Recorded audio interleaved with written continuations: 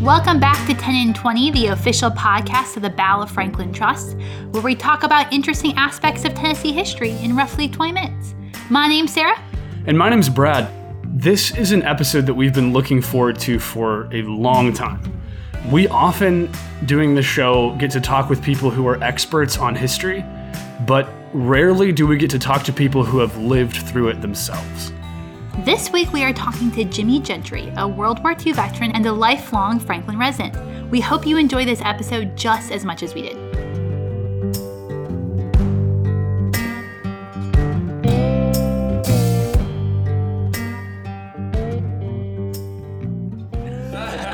So I stay down here now. Well, this is a pretty nice bedroom down here, though. Oh, yeah, it's plenty of room, all right. See, they're stacked half. Right above this is a bedroom just like this. Then there's 3 other bedrooms up there just like this. So there's 4 bedrooms up there. Yeah, that's just a gorgeous and home. That's built houses back like that. Back then, this is stacked. There's 4 rooms right here. There's 4 rooms right above it.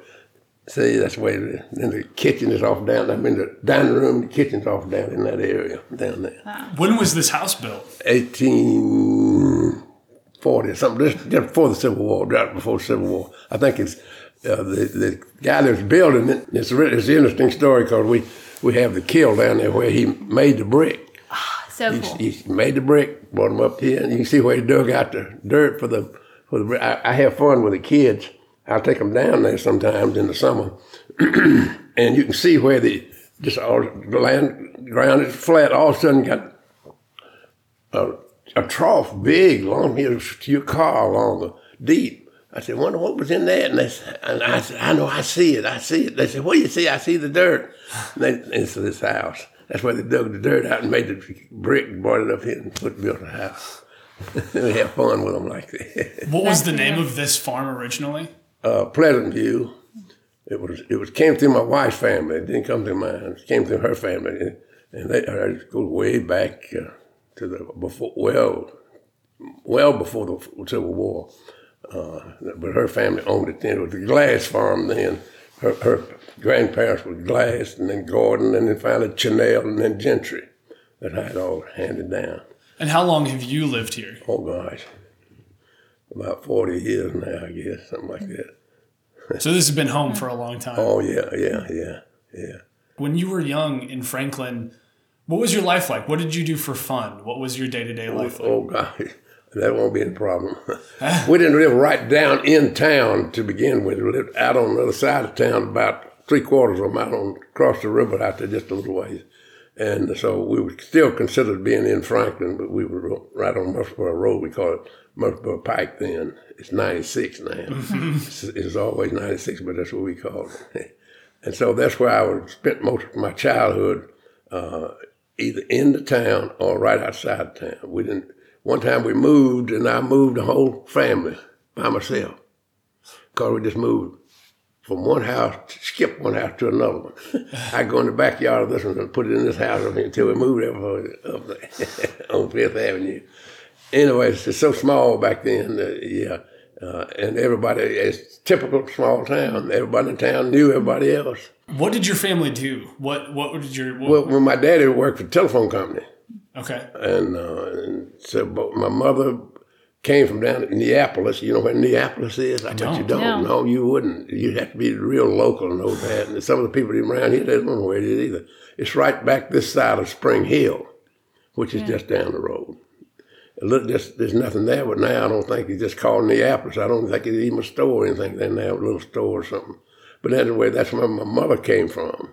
My daddy worked for the telephone company. The original telephone company came from North Carolina, and he was one of them, and was working down there. And that's how he met my mother down there back then, and they fell in love and married. So that's how I got here. When you were a young boy, what were you planning on doing when you got older? Well, I think I did it. You think you did what you set out to do? My daddy died when I was 12 years old, and I missed him just like everything, but the man across the highway from us was an agricultural teacher at the high school, but he also was a football coach. And I just idolized that man, Mr. W.C. Yates. And I thought he hung the moon, he just did everything. So when I found out he was doing it, I just loved that guy. And I ended up wanting to be a coach. So he influenced me to do that, really. So that's how I got involved in it and look forward to being a coach. You were born in 1925? Yeah, 1925. So you grew up during some of the years of the Depression. Well, I guess all of the years of the Depression. How did that affect you? I mean, was your family much affected? Well, it didn't. We didn't know it was in the Depression because we was having too much fun. We was young, see, and we'd go out hunting and fishing every day. We hunt and fish every day without a gun. We could catch them with our hands. We could catch rabbits, squirrels with our hands. Just things like that. It's impressive. Yeah. Oh yeah, with rabbits, you can't run a rabbit, so you have to figure out how to catch him because he can outrun you. So we figured out how to catch him. Anyway, we were outside all the time. Being inside, we thought we'd be a sissy if we wore inside. And then sometimes some of the boys started wearing shorts, and we say, "Golly, he's wearing shorts," We ended up wearing shorts too. Yeah, on a hot July or August day, I bet you thought. We thought he was a sissy. But you're saying when you were a kid, you didn't really think about the fact that the country was going through this economic depression. No, we were too busy. We didn't even know what the word meant, economic. I said, "What's that word?" We didn't know. Really, I'm being serious with you. When we got up in the morning, if we didn't go to school, which we'd walk to school too, in Franklin, we'd walk from the other side of town about a mile and a half back into town and go to school. But anyway, we hunting and fishing all the time. Yeah, that was the main thing to do. Not only for the experience of it that we were enjoying, but take the food home and we ate it. We didn't do it just for fun. We were going to hunt. It was necessary. Yeah. Oh, yeah. You can catch rabbits for you. We figured out how to do that, and squirrels. And all How that. did you catch them? Did you snare them? Rabbits can outrun you. So we couldn't outrun them. So we said, well, we got to figure out how to figure. And we would walk across a field or something, and we'd see a big brush pile, and there were rabbits all around, a lot of rabbits then. And we go up to the brush pile, and we see a rabbit hunkered down in there. We say, 1, 2, 3, and jump on the brush pile and mash the brush down. He can't run. And then reach down there and get him. Or honeysuckle, catch him in honeysuckle the same way. So rabbits was hard. Now squirrels were easy to catch because they run up a tree, and we watch him. If he goes in a little hole up there, he just made a mistake. So we climb a tree, and we bring with us a long stick, had a fork on the end of it, and you put it in and touch it. When you touch the squirrel, he'll bark. And you say, and then start twisting it around and get all entangled that old fluffy tail, pull him out, catch him behind his head because he'll bite you. I'm feeding them right there now. They see right there. They come down and eat every day. You got your squirrel feeder right there. And so you made friends with them now. So I catch him behind the head and bring him home. That's what we ate, the squirrels and rabbits, fish, and squirrels. Catch fish with our hands. So some people call it noodling. We didn't call it noodling. We call it grabbling. And we go down. We knew which rocks they'd bed under. Get on there and catch those big old catfish and bring them home. Mama cook them. That's very impressive. Yeah. We were hungry. We were hungry. That's what and it was. We enjoyed doing it too. We ate them, but we liked to catch them. It's fun to catch those rascals. What does squirrel taste like? It's good meat. They're good though. They're good. It's about like eating chicken or something like that. Yeah. They're pretty lean. It's good. Squirrel's good. Squirrel's good. What was Franklin like when you were young? Like, what are your first memories of Franklin? Well, to me, Franklin has always been small, being close to Nashville, and we'd be associated with Nashville. I said, golly, we're not much. We're just a speck out here, and we were. And so I always thought of that, and for us to go to the big city, we go to Nashville. And then Brentwood was even smaller than Franklin then. You go by there, and I think had one grocery store in Brentwood and a post office. That's it. That's all of Brentwood, those two buildings. Look at it now. Anyway, I can remember all those things. Does it feel like the same town to you? Pretty much downtown it is. Downtown is the same. Every time I have memories when I'm by myself most of the time, and I'll be going, for some reason, driving through town And every time I passed the corner of 5th and Main Street there where there's a stone wall around the Presbyterian Church, I think of that thing every time I go by there. It's not very good thinking, though, because that's what we sat on that wall. No, not only me, but all the others. Call your name, you hop off the wall and get on the bus, and you're going off to World War II. That's where you sat there, and they call your name, hop off the wall, get on the bus. And so that's where I left for. My brother did. He was killed. He was on the wall first. So I think that wall every time I go by there. Wow. And that wall that's still there today. Oh, yeah. Yeah, it's still there. Every time I go through there, there's that wall. There's our wall. I know. I'm going to think about that every time I'm down there. Yeah, they're on Main Street right there, in the corner of 5th Avenue and Main. Yeah, we drove by that on our way here. First Presbyterian Church, that's where it is. What brought you there? Because I know you volunteered in the Army. Well, that was, I asked this for two different reasons I was on that wall. A lot of time, that was just a loafing place. And the men that come into town come in in buggies or wagons, and their wives would do the shopping in Franklin. While they were waiting for the wives, they're sitting on the wall. And we, as youngsters, we'd come along, we'd sit on the wall too and watch the traffic go by. You said, there comes a car. We hadn't seen a car maybe in 2 or 3 days or a week or something. And we see there, look at that car, look coming. So we sat on the wall too, that sort of a meeting place there. And other people would wait for their wives to do the shopping, and they waited on the wall. So we waited, that's the waiting wall. But then you said that's the wall that the bus showed up to take you. When you're going off the wall, you wait there on the wall, and the man in charge had an office in the first building. It's still there, by the way, upstairs. And he'd come down and have a list, call the names, you hop off the wall and get on the bus and go on off the wall. That's where I left from. That's where my brother left from, and all the rest of them. But you volunteered, right? Well, yes, but my time was coming up. I knew I was going to be, if I didn't, I volunteered early on because there was a man that lived in Franklin then by the name of Mr. C.H. Kennard, son of Mr. C.H. Kennard, and his name was C.H. Jr. But anyway, a good-looking guy. And he had gone already in the Army and got into the Air Force, first one. He was a hero, really. He was one of America's #2 ace from Franklin, Tennessee. Wow. Oh, Cleveland Kennard Jr. shot down 33 and a half German planes. Wow. Now, how do you shoot down a half a plane? Well, that's a good question. Somebody else hit the plane also. Okay. So he didn't get full credit for it. The other guy got half credit. So it's 33 and a half planes. But and I'd see him. He'd come home sometime when he first went in the Army. Have a scarf around his neck. Boy, he's a good-looking guy. And I said, I want to be like him. So I went down to join the Air Force. I was in, man. I was going to be flying like crazy. And so finally the doctor looked up and said, you can't get in the Air Force. I said, what do you mean I can't? I'm in good shape. You're colorblind. Uh-oh. And I didn't realize that until he said it. I thought my mother just didn't know colors. She used to say, wear that green sweater, and it was blue. But it was I thought she didn't know colors. I thought she didn't know her colors. See, I was in high school then. I knew my colors, but she didn't. She did too. She knew them, and I didn't know the colors. That's funny. That's the reason I didn't get in the Air Force like Cleveland. I want to be like him. Just opposite. I was in the infantry. We walked.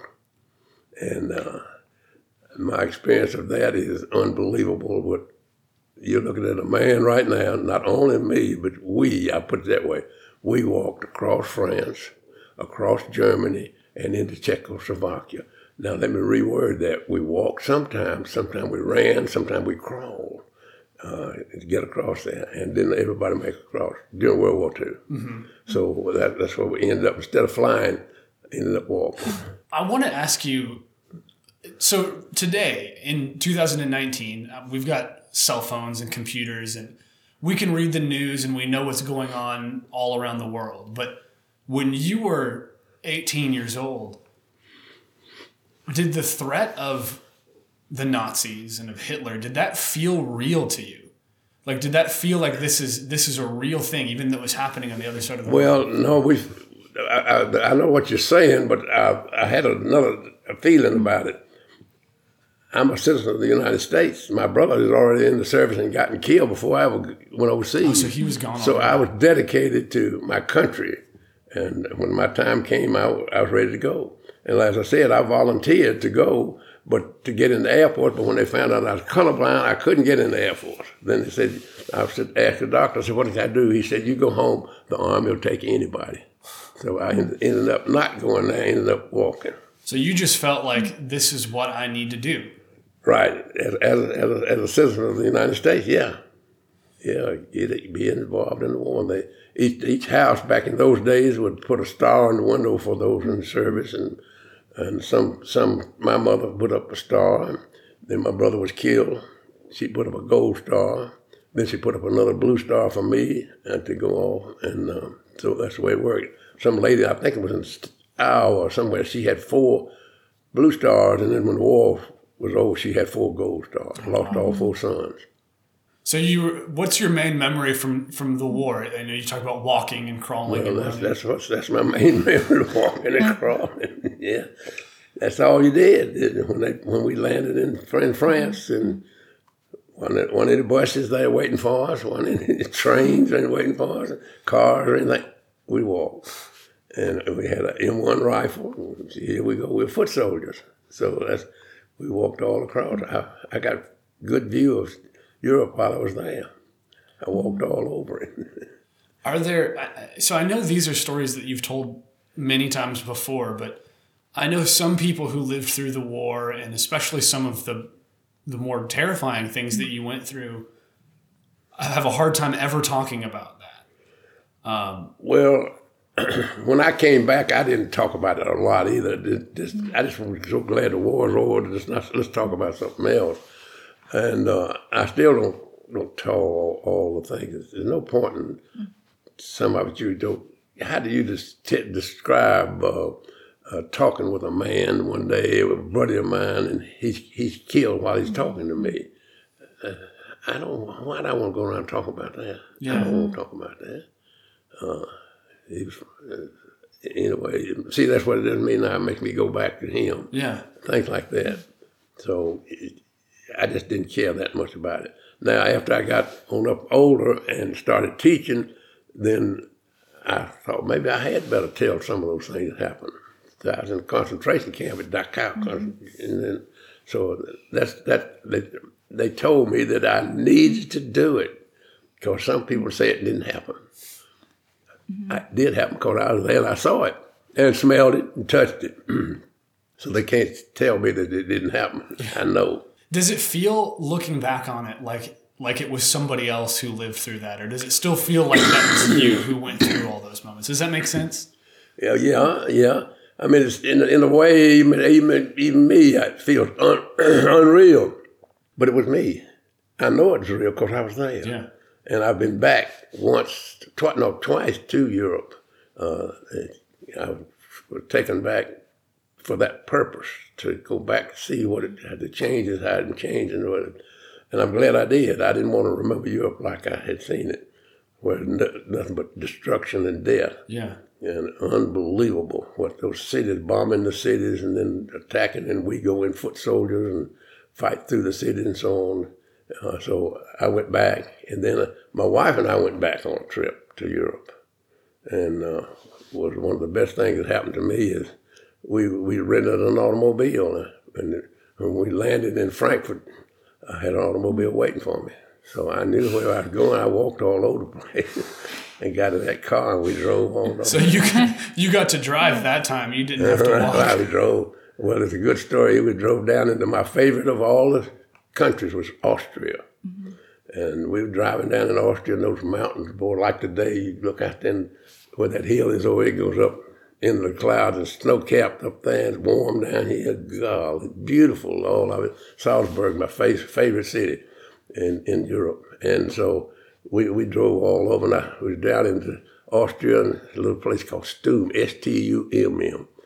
I told her, I said, there's a family live down here. I'd like to stop where I live with them for a while. Went up to the little Stum, little town, and put about 4 or 5 houses in the church or something like that. Knocked on the door, and the lady came to the door, and I said, Maria Hudler, bleiben Sie hier? I could speak German, little German. And she said, no, she doesn't live here any longer, but she's moved to that house right up there. She pointed up to the house. And I said, well, thank you. And we walked up there. This is really some story right here. We're walking up to this house. It's been 15, 20 years later, maybe about 15 years later after the war, first trip I went back. And as we approached the house, she had Dutch doors, and the bottom door was closed, the top door was open. And a faces appeared above the opening, in the opening. It was Maria Hoodler, the girl, the woman. And as we approached, I said, I believe that is Maria, you know. And we got all short. She opened the door like this. Boom. She just burst right through. She didn't open it and push it open. She knocked it like that and started running right toward me. I said, that woman's going to hit me.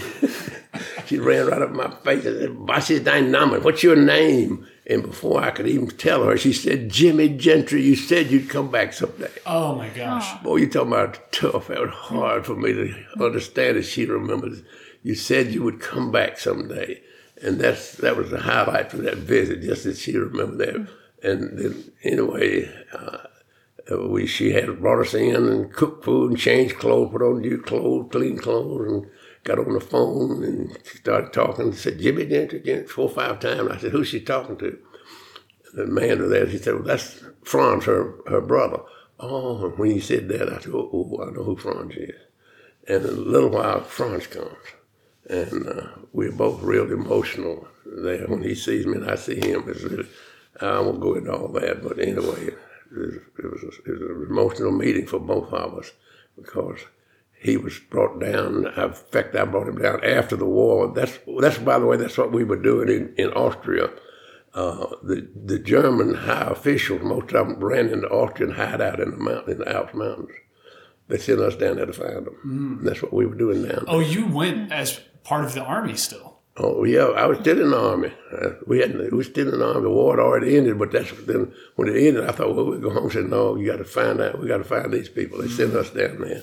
And I was the one that brought him down out of the mountains, and the lieutenant that was interrogating him was about to put him in prison.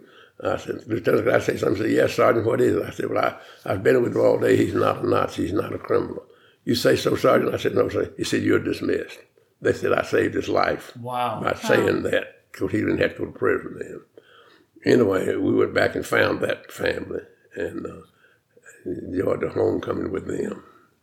What made you decide 15 or 20 years later to go back? Well, that experience I had, as people say, I want to go back and see where I was, where it was nice, peaceful, nice, clean, nice. By the way, it's cleaner than we are here. You can't find a piece of paper on the ground, a tin can or anything over there, because they cleaned them up. Anyway, my wife and I wanted her to see where I had been, so we went back for that reason. Lots of the people who fought the Battle of Franklin here have similar reasons about why they come back. Yeah, there's stories of older Civil War soldiers who came back to Franklin in order to see the battlefields where they once fought. I'm sure they did. I wasn't here then. No. Well, we were talking about this before we came here. When you enlisted in 1943, that was about 76 years ago. In 1943, about 78 years prior, the Civil War ended. So we're about, like, when you were enlisting, you were about as far removed from the Civil War as we are from when you went off to World War II. I think so, yeah. That's about right. I didn't realize that. How does your view of history change as you get older? Say that again. How does your, when you were growing up, you would have learned about the Civil War in school. Yeah, read about it. And there were, at that point, there were some older veterans who were still around. Yeah, I remember those. They were old men, and I didn't have much thing to do with them because I was too busy catching fish and squirrels and all that sort of thing. But I just look at them, and in fact, World War I, I remember those men too. Yeah. And growing up, and Mr. I could call their names for you right now. I just looked at them. I sort of idolized them as heroes, really. Is it strange to have something that you went through all of a sudden become something that is now history? Like something that kids learn about in school today, World War II, is something that you actually lived through. Is that a strange feeling? Yeah. Oh, yeah. Of course, I taught school and coached football for 66 years here, so I teach in school all that 66 years teaching biology, so I had a chance to tell some of the stories and things like that, get my point across. Mm-hmm. Because I have been to all those places. I put it this way, one of the hardest things I've ever had to do was April the 29th, 1945. The war was almost over, and we're approaching a place near Munich, Germany. We didn't know why we were not going into Munich, but they sent us somewhere else. We're football walking, and all of a sudden you smell something. And some of the guys, I didn't, but some of the others, they throw up from a smell. We thought, well, they're using some kind of gas, special gas to save the war, because we're winning. We're about to whip them. And it turned out there was a concentration camp with dead human bodies, 3,700 dead people. They smelled terrible. It made it different than a horse or a chicken or a cow. We could smell that, and that's we thought it was using some kind of gas. It was smell from dead bodies. Made us throw up. Did you have any idea what you were walking into? No idea at all. Just got to this wall, a big wall, and a railroad track going in, and we go in on the railroad track. And I could go through all of it with you, and what's buildings and all that sort of thing. And then we still hadn't gotten into the camp itself. Just around it, it was inside the wall, but inside that wall is another wall and a water moat around it, and that was where the prisoners were. When we first saw the prisoners, I didn't understand, who are these people? What are they doing in here? Terrible looking, they nearly dead. In fact, there were several hundreds of them dead, laying around in the street when we got there, starved to death. And seeing those people first, then we realized, what is it? And somebody said it's a concentration camp. We didn't know what to call it ourselves. And so that's how I visited there. And how do you look back on that moment? Was that... Well, I look back on it as not a very pleasant time in my memories, but I feel like I need to tell about it because I actually saw it. And a man reminded me, he said, if you don't tell it, they'll say it didn't happen. Mm-hmm. So it did happen. I saw it, I touched it, I smelled it. In that moment, did you feel, I know you were liberating the concentration camp, did you feel like a liberator or a hero? No, we just felt like this is something that the Germans have done. We don't need to take care of this. Look what they've done to these people, doing to these people, that sort of thing. We're just glad to get it done. But we didn't want anything enjoyable about it. Yeah. Just letting those people out of there. I'll give you a quick story about that. 15, 20 years after the war, I get a phone call from Nashville and the Holocaust Commission, and she said, "Are you James C. Gentry?" That is my name. I knew she didn't know me when she said that. She was reading something. I said, "Yes, ma'am." She said, "Well, there's a man here who wants to come see you." And I told him I was living out here then. And the man brought him out, and when he got out of the car, he could barely walk. And when he started up to me, I recognized him. He was one of those prisoners in the Dachau concentration camp. And they had gotten back to the United States and lived over in Mount Juliet. Some of his family still live there. We still communicate to each other, his people. He's been dead a long time. And he was in the camp that day. And I asked him, "What did you do when we came?" He said, "I got something to eat." By the way, he said, "I had slipped out, but when y'all came, I came back." And then he told me all about that. And so there's some good things that came out of that war. That was a good thing, getting those people out of those camps. And those that were still alive wanted to touch you. They'd run up and just try to just touch you, hold your hand, or put their arms on you or something. We really didn't want them to do that because we thought that kind of a disease, that they were starving is what they were doing. I remember that, getting out of there. I was glad to get out of that camp. Yeah. I've been back once since then. I've been back twice since then to the camp. It's all together cleaned up and now. What do you think is most important for us today and just how we go about life and how we interact with each other? What's something you would say to us today about how we should do that? Well, I don't know how to answer that, but other than probably In my position, and do what I have done, I would ask people to do as much as they can about getting an education. And my brother never got to go to college. He was killed. Of course, I did. And I think being able to go through schools and get an education, and it gave me the opportunity to touch more people that way. And I think I would encourage everybody to try to advance their education as much as they can. I coached football in Franklin for 66 years, and about 20 of them was right there next door to the Carter House. At the Franklin High School, right? Mm-hmm. Franklin High School was there then. And so we played practice all around the Carter House down below it. Do you remember visiting? Do you remember going into the house or anything like that? Oh, yeah, way back then, but it was not treated like it is now. There was a family there then, and I've been in there they came in, I don't know why I was in there, but for some reason they wanted me to come in for something. It probably looked a lot different than it does now. Oh, yeah. It's pretty much, basically, it's that area right there, it stayed pretty much the same. Except the high school's gone. The high school was next door. It burned, had a fire. The high school itself burned down on January 26th, 1956. Yes, that's about right. And you were there I next day. I was coaching there then, and I remember going up there, not knowing I was one of the first ones up there. And when I was walking up the hill, we lived over in town then, and saw smoke, and by then I heard that somebody had already turned it in, and I ran up there as quick as I could because we'd had a meeting a week or so ahead of it. Said, if you ever have a fire, you're going to lose a lot of records in here. Mm-hmm. We went to the front door. It was locked. We broke it open. Got a guy to help me there. Went in and got all the records and brought them out and put it out on the sidewalk outside, and it was raining. So somebody, after we got all that, who was proud, they said, yeah, your records are getting wet. Oh, God, we've got to get them across the street and put them on the porch. So you pulled them out of the fire and into the rain. Well, it didn't quite get to the fire. We got them out before the fire, but the fire was about to take them. That's when we run them out there. And then it started raining, so we had to take them across the street and put them on somebody's porch.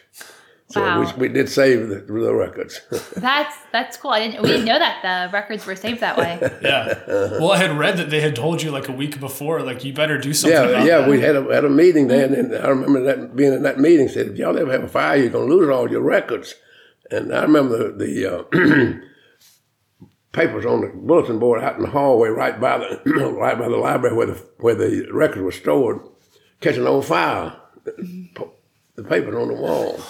I said, God, we got to get those records out here. We got them out. And Franklin High School was the school that you went to, right? Oh, yeah. You graduated from Franklin. Graduated from high school, yeah. And of course, in those days, that was it. You didn't have buses either. You walked to school. When did Gentry Farm start as we know it today? Well, it started, as I said, with when I married into the family. And her parents owned it at that time, and they passed away, and then she owned it, and we married, and so that we lived here. She lived here with me for a long, long time, about 60 years before she passed away, and so she always loved this house, this farm, and so that's when we married. We moved into this house and redid the whole house, just opened the windows and threw all the junk outside. They used it like a barn in the old days. Like in this room here, hay was stored in here. Wow. And, we just opened the windows there and threw it out the window and got it all out and cleaned it up and rebuilt. We just redid the whole house. You're a painter as well, aren't you? Well, yes. I don't know. I'm not. I didn't do that. Somebody else did that myself. I got some other things. Pick that, leaning up there, that little thing there. That's something I'll do right there in about 5 minutes. Well, we saw some of your art that you've had online. We think it's quite incredible. I've never had a class in art or anything. I've inherited that. I can do that. I can't sing a note. At church, when I sing, people say, "Who is that?" They look around and see the noise I'm making. Anyway, I can do any of that. That's just one. I don't know where they are. There's stacks of them here. Well, hundreds of them. The other day, we were on your website and looking through some of the paintings that you've done, and I remember seeing the one of your memories of Dachau. And is that a way of? Is it almost therapeutic being able to paint those scenes for you? Or is it a way of working through? I was told, and rightly so, I think, early on. Of course, they called me coach. They said, Coach, you need to turn that into some kind of work show and leave it for records. And that's the reason I did that. There's a painting, I don't know where they are now. There's some more in some of the other rooms, and I've given away most of them, and so I can do that. I don't want to look for it. I can probably hunt around, open up one of these books, and find a handful of them right here, sketches. Yeah, no, they're really good. Really good. So that's what that is. That's something they encouraged me to do that, and so I did that. And there are lots of them scattered around. Some of them have been taken away by the students I had a long time ago. I just find it interesting that after the experiences that you had, then the rest of your life isn't dedicated to teaching youth, to coaching kids. You start a farm, or you continue a farm, and you do summer camps and all these things. Summer camp mainly. My son majored in animal husbandry in college, so he took over the farm. You see 100 head out there here. He looks after them. I don't have anything to do with it. I just live in this house. That's about all I can say I do here. But before I did that, as I said, I coached football for 66 years. And Priestley School, Franklin High School, then BGA, Battleground Academy, then Brentwood Academy the last 36 years. Well, I think those stories are incredibly important. And I think telling them is the most important thing, because you're right, it affected everybody then, just like the story that we tell every day is about the Civil War. That's a story that affected everybody in the United States at that time. World War II, you were involved then. Yeah. You were involved then. They put a star in the window for me and my brother, and finally they put a gold star, and mine was a blue star, and everybody knew who was in service, and it was just a spirit that was not good, but it needs to be known that there were lots of sacrifices made for us to be like we are today. My brother's one of those. It shaped America.